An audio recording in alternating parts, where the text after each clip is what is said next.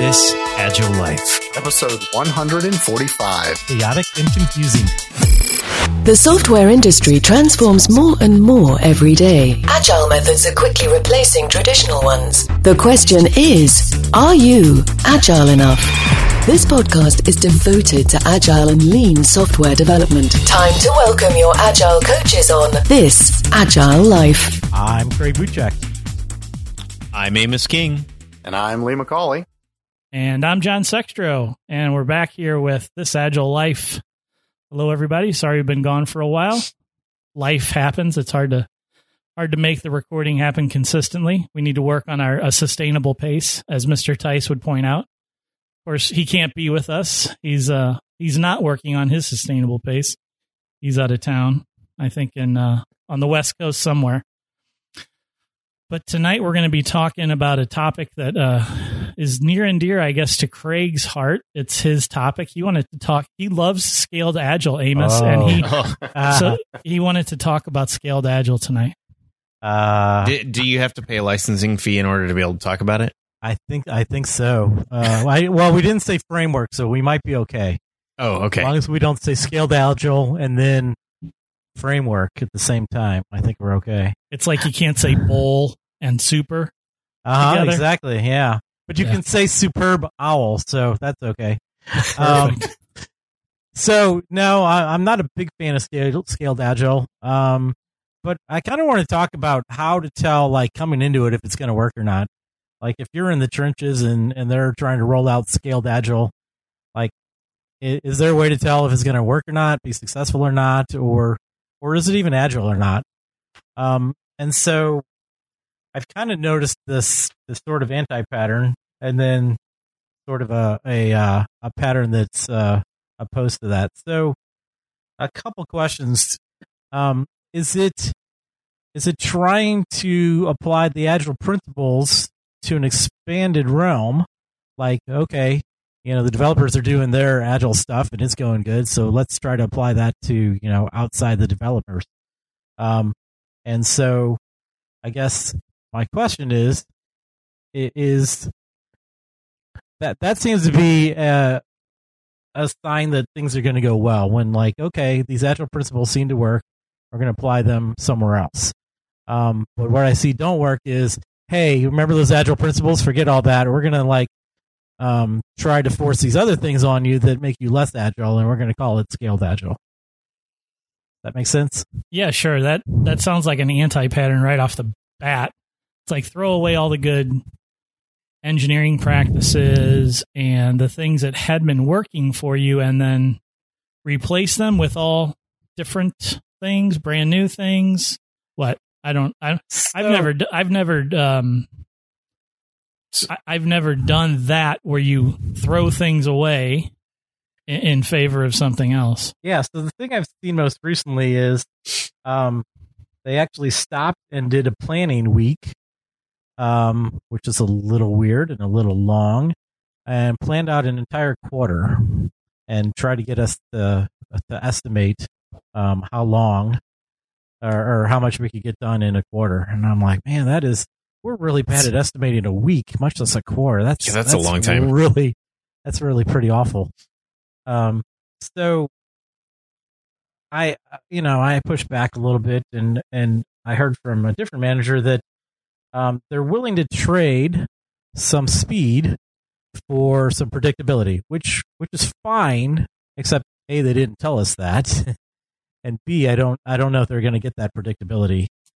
Time will tell as far as that goes. What have you guys seen? Have you guys seen much Scaled Agile or attempts at scaling Agile? Or Amos, did you have something you wanted to comment on? It was. I was going to ask, whenever you talked about throwing everything away, do you mean like, hey, everything that you're currently doing, we're going to wholesale replace in like one day? No. I mean, in some ways, the developers are kind of carrying on as they always have, and trying to apply the principles and practices as well as we can, and as well as we always have. But it feels like, this pressure from above is pushing us away from doing those good things instead of towards doing those good things. So where does Did that you guys- pressure come from? Like, why are they applying that pressure? What makes them want to change from up above? I think predictability is the big part, at least the part that they've told us about.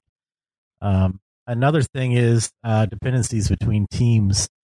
They are trying to, if we're going to have a dependency on another team, it's good to know about that, a month before that other team needs to write something for us instead of, a month after, which is frequently the case. Yeah, I was sort of interested in, I guess, asking you a similar set of questions, like why did they want to make a change from the old way to the new way? So you're saying they want to try and get some more predictability. They're willing to exchange speed for that predictability, and they want to deal with cross-team interdependencies, right? Yeah. So typically those are the basic reasons, or the prevailing reasons that people most often go to a scaled agile setup, some sort of a large scale Scrum, something like that, is that they feeling all this pain from cross-team interdependencies. And I think they think that they can get some of that predictability. Yeah. So I asked the question. I said, okay, we're really bad at this predicting in 1 week intervals. What makes you think we're gonna, predict a 13-week interval? And the answer was, well, you'll get better at it. I'm like, I've been doing this for 25 years and I have never seen anyone get good at it. I think a lot of it is that the company is growing really quickly, and you get to certain points and you have to restructure the way you work. And they did bring someone on, a new, I think, engineering manager, vice president of engineering or something, and he's kind of pushing things on down to the development teams and project managers and I guess some of the product folks that are affected as well. So are there technical reasons, technical things that create these dependencies, or can you just tell us a little bit more about the environment and maybe try to explain to us, projecting yourself maybe into the shoes of this vice president of engineering, what is it about the way that things are organized that caused them to make this decision, choose this option rather than other options that are available? I'm not real sure. There hasn't been much transparency, and we didn't get any training or even get told much of what was going on, which, that's another sign of anti-agility, right? I'm just asking you sort to of top-down communication. I'm just asking you to try and put yourself in the shoes of this person and imagine why he might have done it, just as a hypothetical, because we're never going to know all the backstory. Right. Well, he's new to the company, and you're new to the company. You're going to try to use what's worked at previous places, but that's. But tell me what's wrong. What's wrong? Why? Don't fix it if it ain't broken, is the old saying. So what's broken? We have a lot of the business folks coming to the development folks. And asking us for things sort of in a willy-nilly way. And that kind of makes a lot of sense, actually, to make sure that it's more organized and that those things are sort of known ahead of time as far as we can. We like to respond to change, even late in development. It doesn't mean, well, I've seen a few things recently that says even if your plans aren't going, even if things aren't going to go to plan, it doesn't mean that you shouldn't plan. And I don't have a problem with some of that planning, but to have the developers, try to get every story in for 13 weeks and try to estimate those 13 stories doesn't seem to be very worthwhile. Well, because by the time you get to week 10, things have changed so much that estimate probably isn't valid, and a lot of times the stories aren't valid, or you've been even with this plan and you get moved off onto something more important. I'd maybe like to hear from Lee on this, and it sounds awfully heavy-handed to me to say we're going to do scaled agile because we don't want business people going to the development teams and giving them work to do. Am I crazy? Lee, let's hear what Lee has to say. Yeah, you're definitely not crazy. At least not on this topic. Yeah, I mean, it seems like the wrong solution for the problem stated. Yeah, it seems like the new vice president is really just wanting to do stuff that they're familiar with and make changes and therefore kind of cement the need for them getting the job in the first place. So it may be one of those kind of deals. I don't know. Because I was thinking the same thing that John was. Is okay. So what's the bad outcome here that is causing them to need to do this? Yeah, Craig. Are there other problems? I mean, it's not necessarily that the business units come to the developers, or we have processes for that, but it's more like they're not organized in what their needs and requirements and desires are. So friggin' organize it. You don't need Scaled Agile to do that. I feel like that. Yeah, it probably needs to be a more maybe BA. more rigorous process for getting the work in. Yeah, where's the product owner in all of this? Well, I mean, it's a big organization, so there are a lot of product owners. Yeah. But there's your first problem. Well, no, but there's a lot of product too. Well, I mean, but also we have microservices, unfortunately, and sometimes those are chosen poorly, or they're just designed the way the organization is, or they mirror the organizational structure. And we have problems with that. And a lot of that is, the most recent example was we had someone wrote basically our dependency for us. We didn't even know we were going to have to work with that, and then we get dumped this API, and we're like, well, how did you design an API without an API client? We're like, that seems really bizarre. That sounds like horizontal slicing of work too. I mean, if one group is writing an API that another group is then consuming, maybe you should be organized into like feature teams where it's like we own a complete feature from the front end through any middle tier layers all the way to the back end. Why is somebody else creating an API for you? Well, it's a microservices. So that's a perfect setup for you to write the microservice yourself. Well, unfortunately, they're not that micro. And there are a lot of interdependencies that do make sense, actually. I don't think we can get rid of a lot of those dependencies, but we do need to learn how to smooth them over for sure, and smooth over the way the different teams work. So what do you see as the ideal change to get what upper management's after? I mean, in some ways, one of my definitions of Agile is dealing with reality as it stands, not trying to pretend it doesn't exist. And a lot of this just seems to be pretending that we can, fit a square peg in a round hole.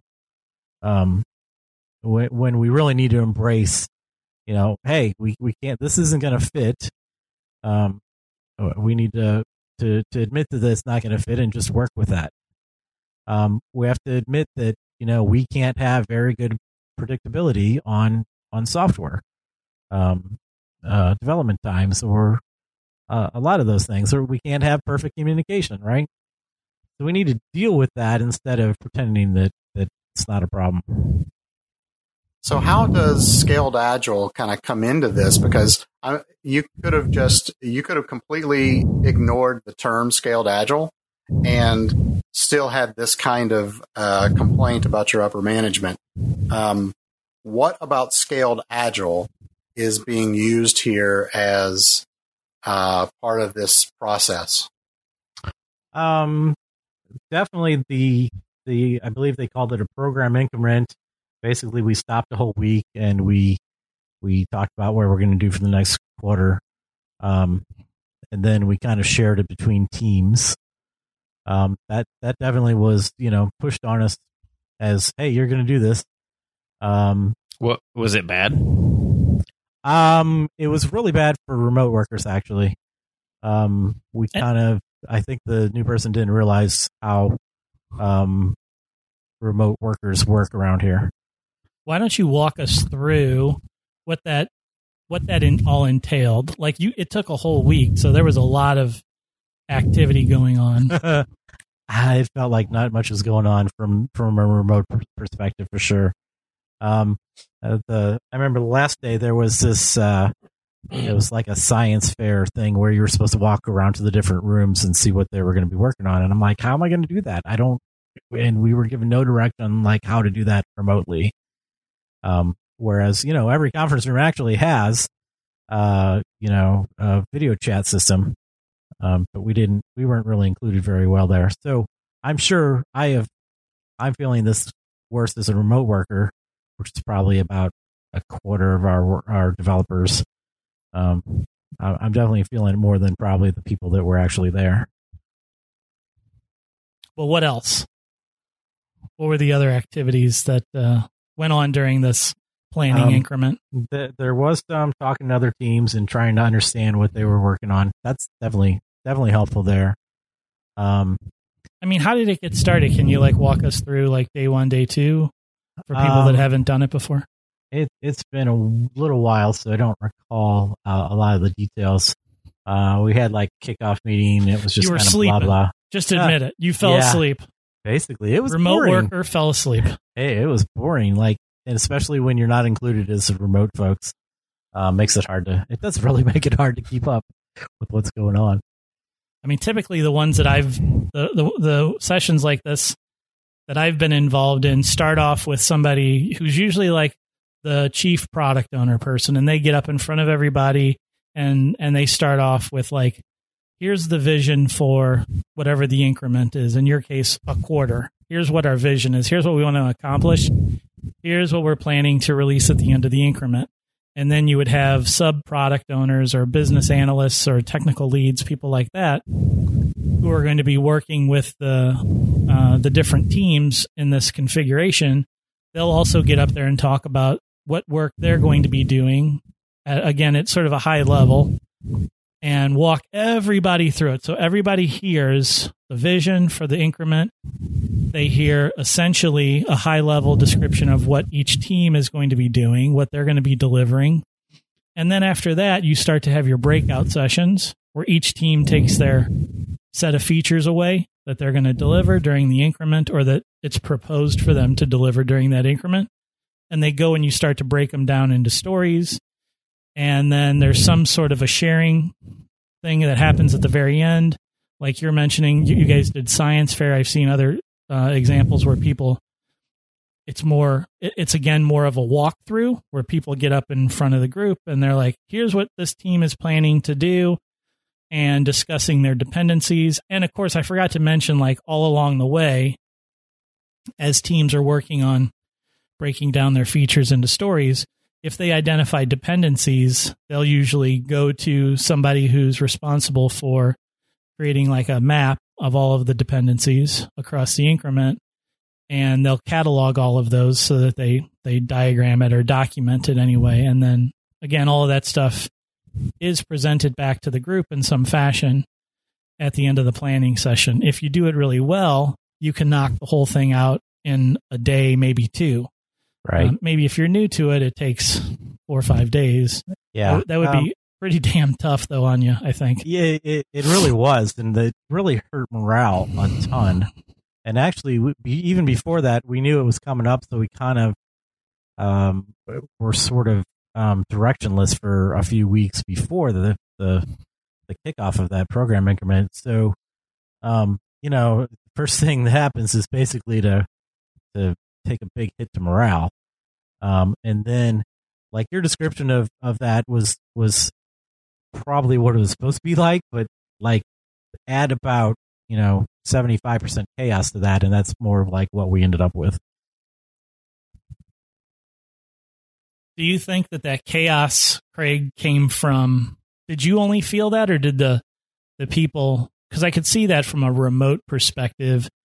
It's a very in-person activity, and I don't know that there's a real good way to do it unless you do it remote first, where it's like everybody's remote, if you have people in person, it just makes it really exclusionary to the remote people. Yeah, our individual squads do a great job of basically being remote first, even though probably only about half of us are remote. So a lot of it was we really didn't get any sort of training on what we're supposed to be doing. And the general consensus I heard was that it was chaotic, confusing, but probably twice as much so for remote folks. And I have talked to some managers about seeing if we could bring people in for the next program recommend planning session. But apparently, I believe that same VP said, "Well, we're our dev labor is 21%, and we need to keep that at 20%. So we can't allow that." So you guys did this without anybody being an expert in? I believe that VP is, but there's probably 100 plus developers and plus program managers and product owners. And all of these people, over 100 people, participated in this increment session. Yep. Wow. It's a bit much for starting, I think. Like, definitely not starting small and working your way up. Well, especially when people aren't familiar with it, right? That's yeah.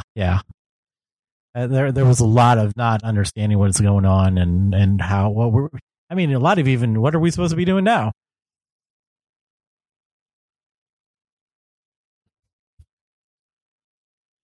So, John, maybe this is a question for you. For those of us who haven't lived in a scaled agile world, could you give a general breakdown of what scaled agile is supposed to do and what it's supposed to look like? Sure. I don't have a license, Amos. So I'm not a licensed practitioner. I am more proud of you in this moment than I ever have been.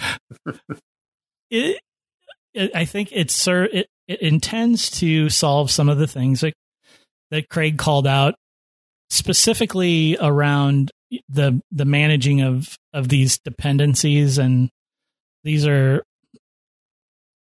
oftentimes, I feel like, in terms of that, this is very just heavyweight again so a lot of I apologize, I'm sort of fumbling around here, but a lot of my gut reaction and emotion to scaled agile sort of leaking into my description, because I feel like in a lot of ways it's generally an anti-pattern. But when you get a group that starts to exceed 20 or so people that are all working on the same product, it just starts to get really hard to tease apart some of the dependencies.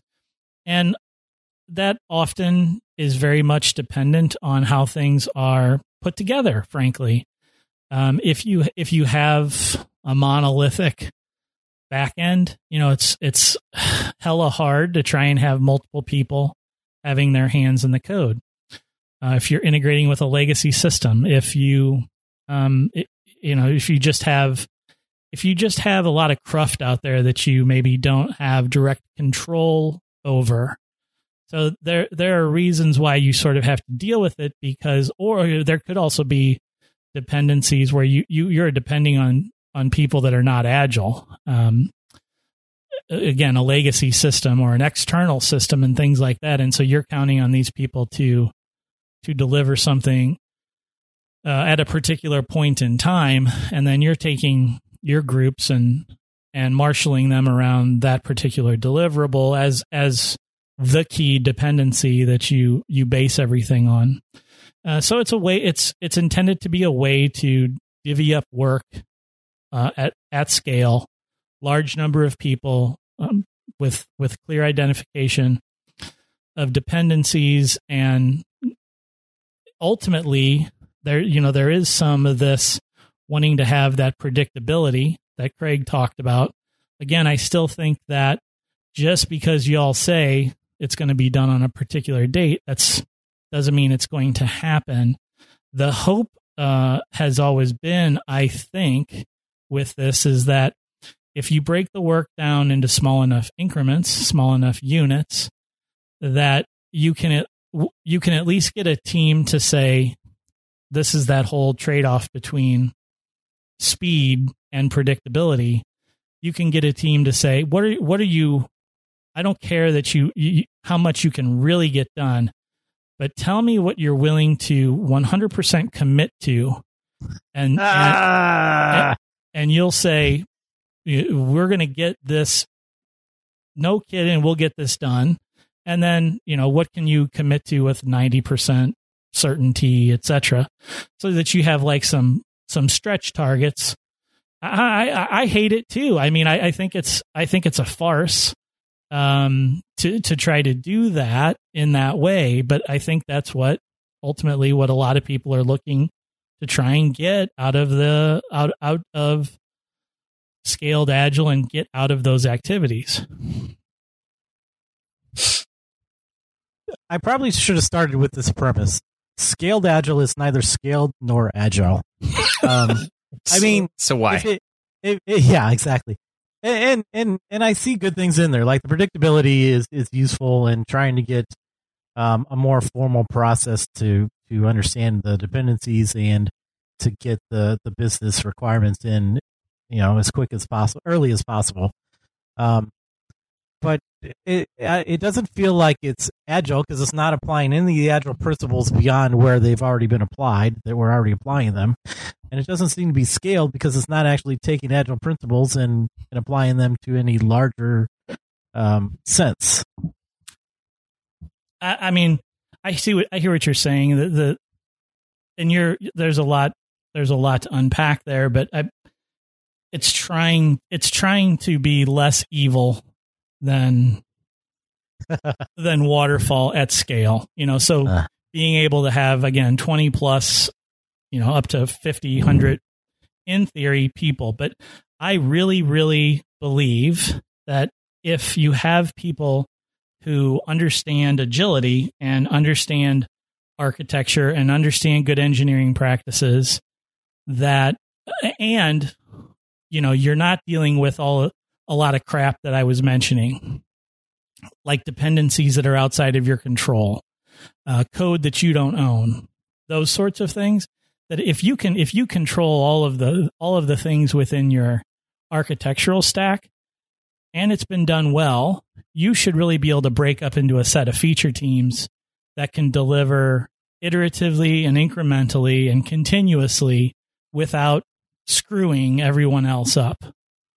It's going to take work, and it's not going to be simple, but it's work that's well worth it. So how do you start down that path? If you are staring at your organization and running into the problems that Scaled Agile framework is supposed to help, how do you start your group down that path?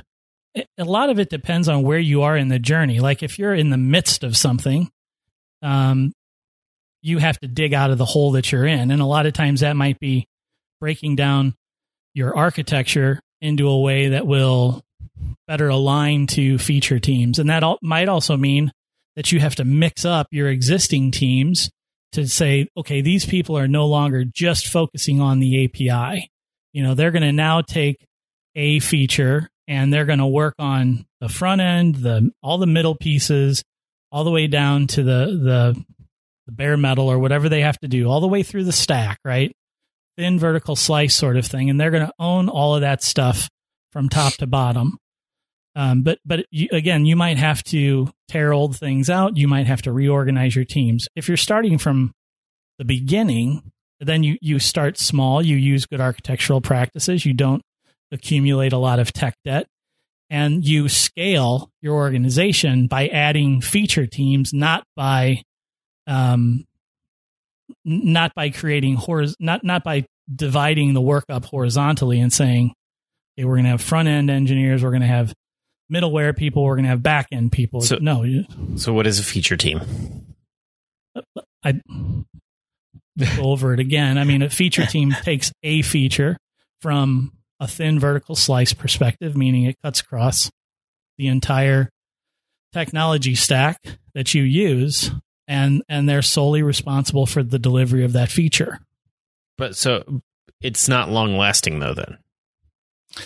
It can be, or it doesn't have to be. It can last as long as the feature lasts, or you can continually replenish feature work into that feature team. It just depends on how much you want to, how long your features are. But generally speaking, they stay together through features sort of into perpetuity, unless you really are required to move people around in order to satisfy unique technical skill based constraints across the teams.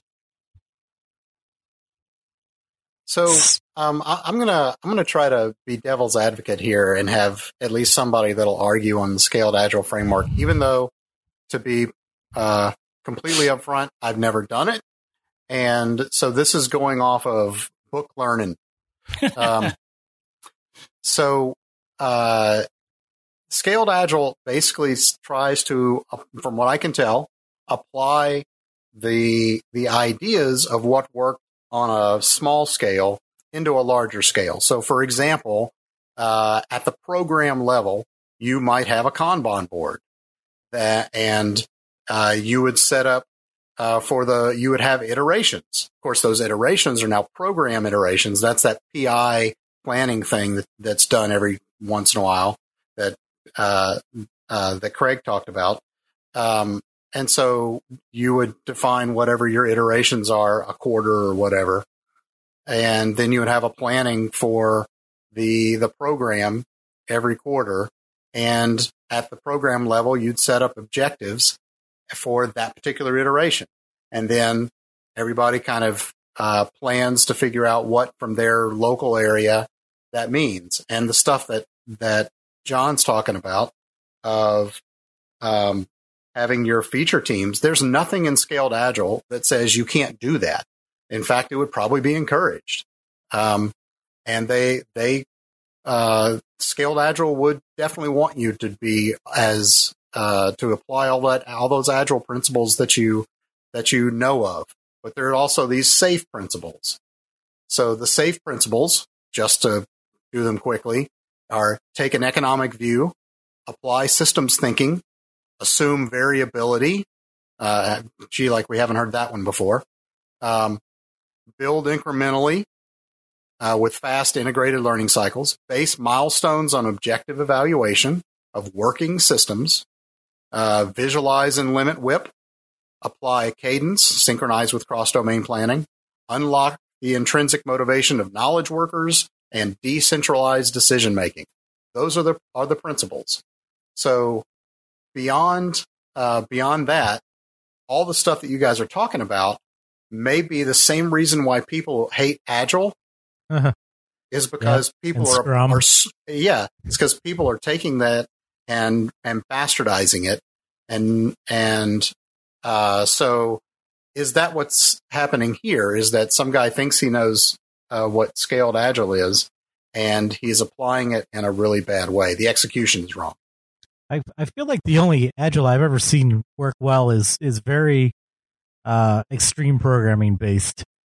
I guess some things added from probably lean manufacturing, lean programming. But the thing that seems to work most successfully everywhere I've seen that it works is extreme programming. But I didn't hear anything in SAFe that doesn't go hand in hand with everything that I've seen in extreme programming. True, if it was done, well. Yeah, I'm just going off those principles. Yeah. Really, the only time I've seen Agile scale well is when people that are doing it well take it to other parts of the organization.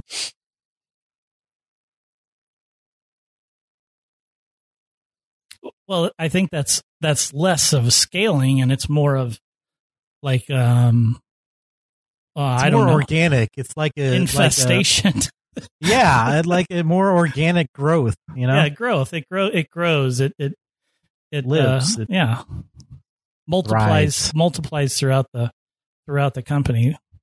And I appreciate Lee taking the very textbook based approach to kind of run us through. I think it's important to run through the base principles and really fairly assert and put forth what, the pure scaled agile stuff says, so that we're not just basing it on a bad experience that Craig has had. Yeah. And honestly, had they started, talking about those things before we got even started with the planning, that probably would have helped quite a bit. It all goes back to communication, right, Amos? It's always communication and trust.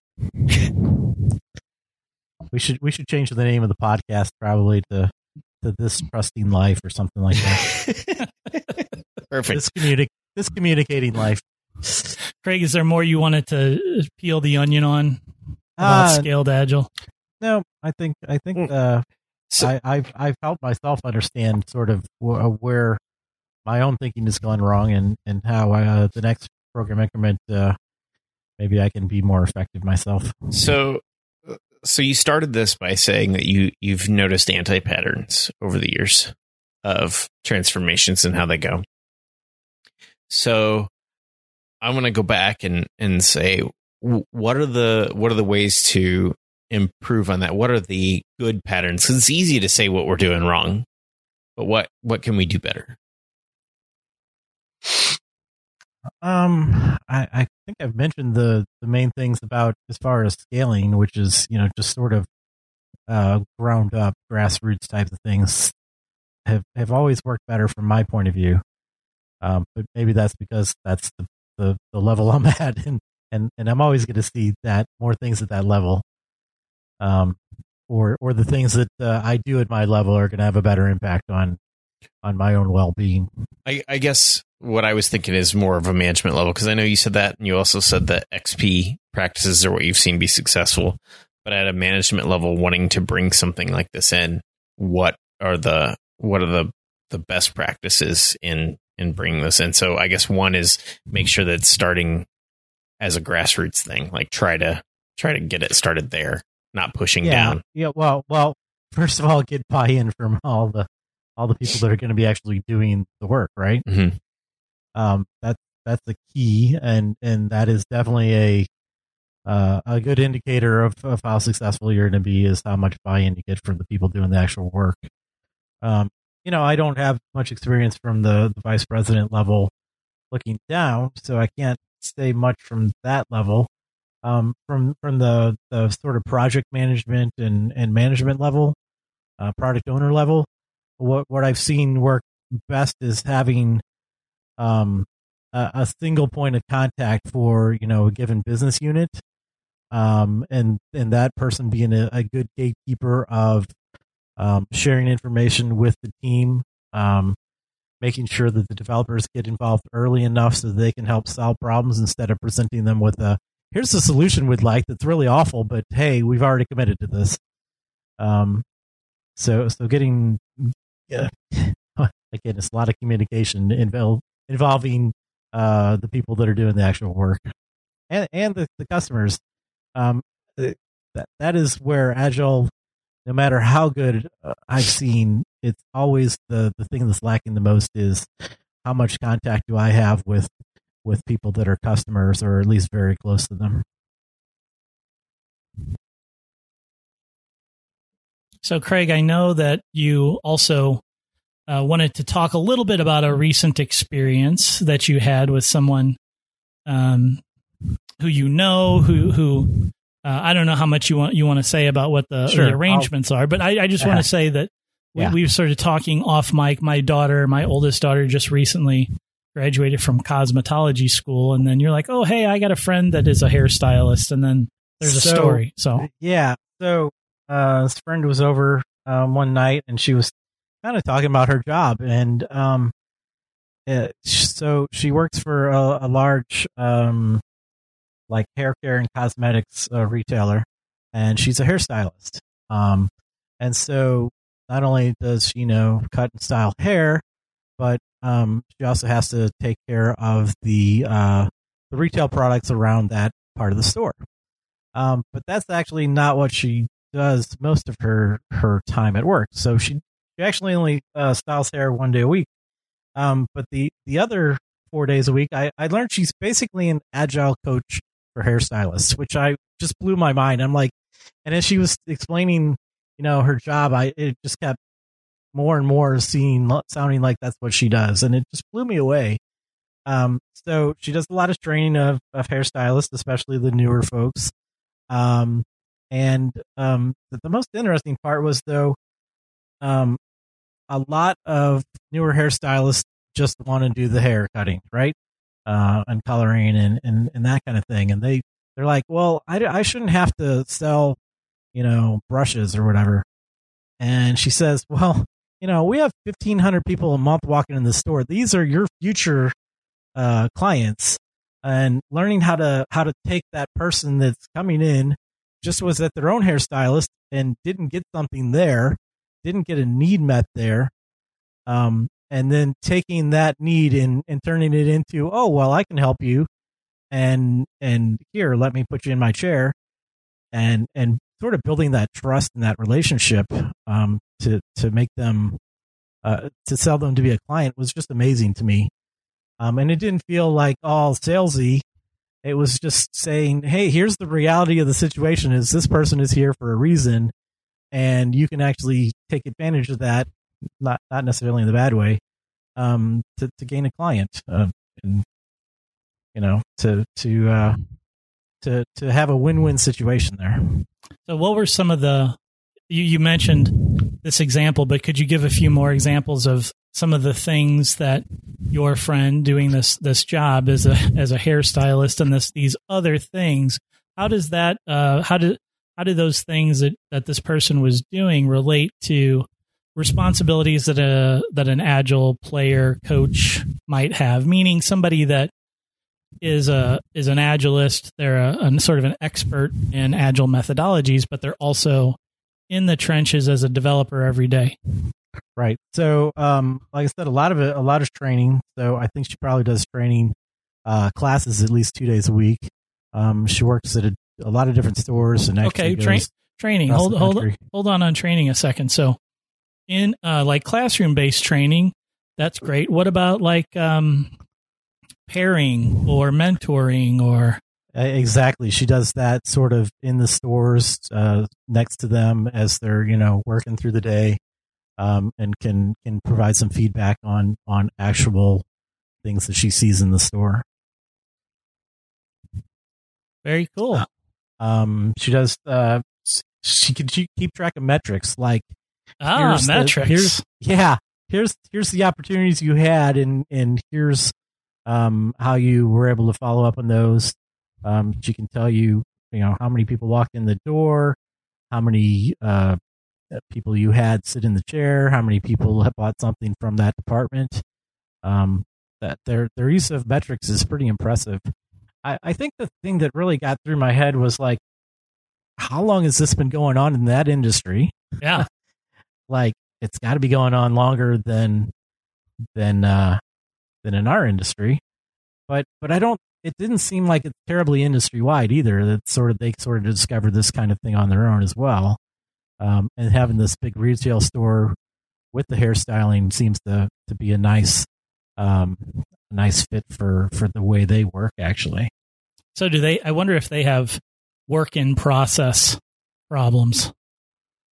Like what if you got three hairdos going at one time? How do you manage your work in process? She mentioned something about that. She's like, well, if you get an assistant, actually you can have 2 or 3 going at a time, and you're paying the assistant not so much, but you're billing out a pretty good rate for those 2 or 3 customers. So that's basically how Amos's business model. Basically, yeah. Have someone else do the work and you get paid. You mean hire Craig? Arbitrage. All right. Well, I think maybe.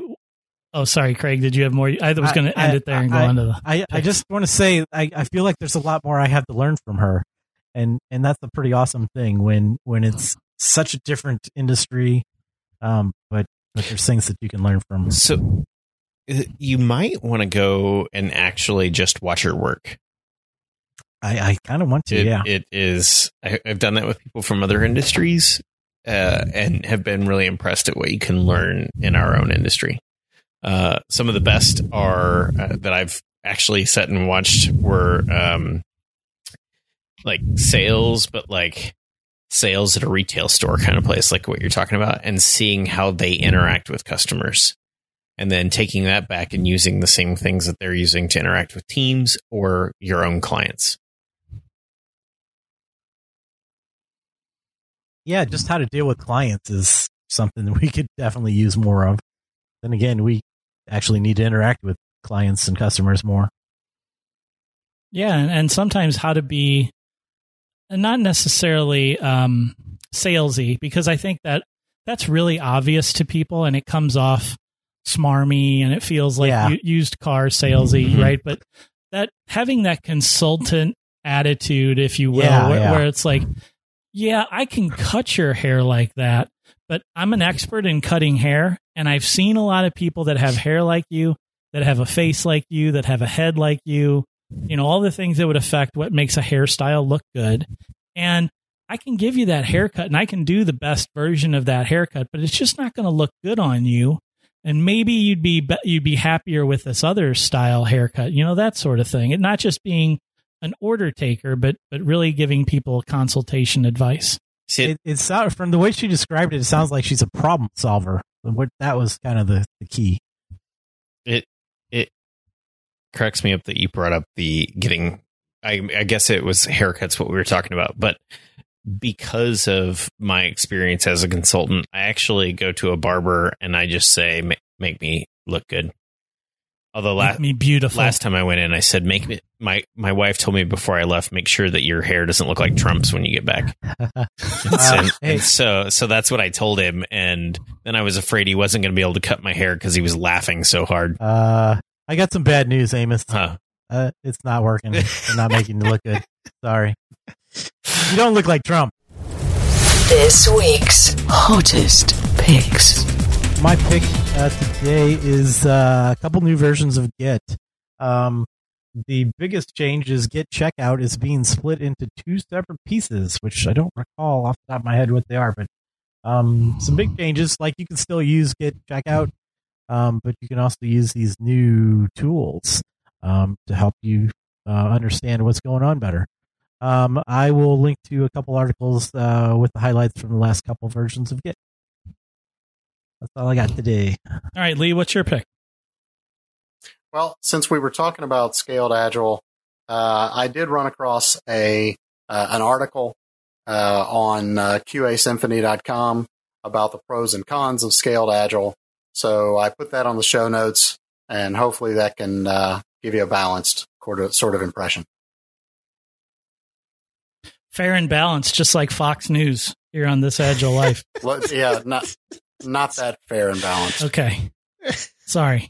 I hope I didn't lose any listeners with that. My pick is a shameless plug for a new podcast that I've been doing with a friend of mine, Micah Bays. He and I are talking about a book. The name of the book is called Principles. The author is a guy named Ray Dalio. And the name of the podcast is Dalio's Principles, a Philosophical Examination. I'd love it if you check it out, give it a listen, rate us on iTunes, tell your friends. Amos, what's your pick? All right, I've changed it 4 times since you've been talking, but I've settled now. I recently got 2 sets of Rocketbook beacons, and I don't know if anybody has a Rocketbook. Those are cool, but the beacons are really awesome. They are little triangles, suction cups. You get 4 of them. You put them on the edge of your whiteboard and you use the Rocketbook app on your phone, and it will scan just the whiteboard and block everything else out. It darkens the text up, can make it into PDFs. You can have it drop it into different folders in Google Drive or emails.